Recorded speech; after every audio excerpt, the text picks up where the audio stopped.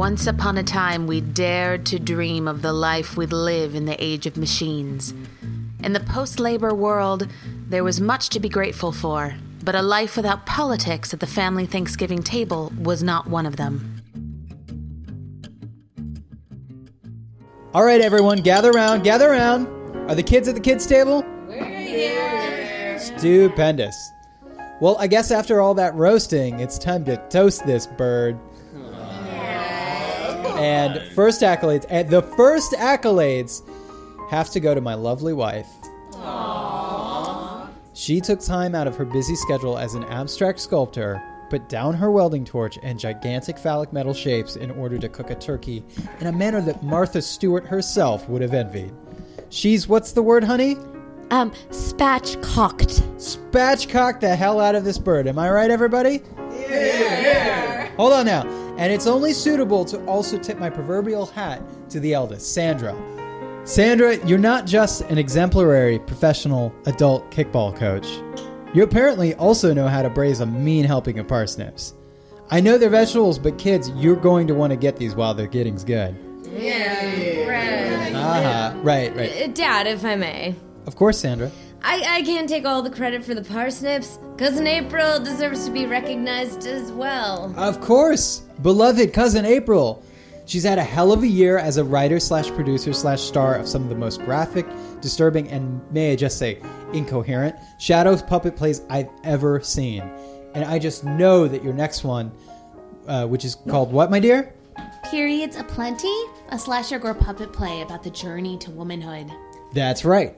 The art section called it both a figurative and literal mess. Well, we just couldn't be happier for you, and I know it's going to continue to be a great success based on the metrics that you and only you could possibly believe constitute success. There are always plenty of seats available, guys. Of course there are. Hey, Dad? Oh yes, Miles. Can we hurry this up? I've got a call with a few partners at the firm here shortly. Oh. Well, sure, Miles. You keep on keeping on, buddy. I'm sure that someday you'll find something more gratifying than being the highest paid iBanker at your firm? Third highest, Dad. Well, what do you know? You're moving up already. I'm sure someday you'll be free of the incredible profits of iBanking soon enough. I'm glad you were able to sneak out for a little bit of turkey here. Miles has had a tough year. That stock price just keeps rising, doesn't it? You know, Thomas was telling me there might be an opening in his improv troupe, dear. Yes, and you'd be perfect, Miles. Your mom is very right about that. Is she? Oh, yes, and. You know, Miles.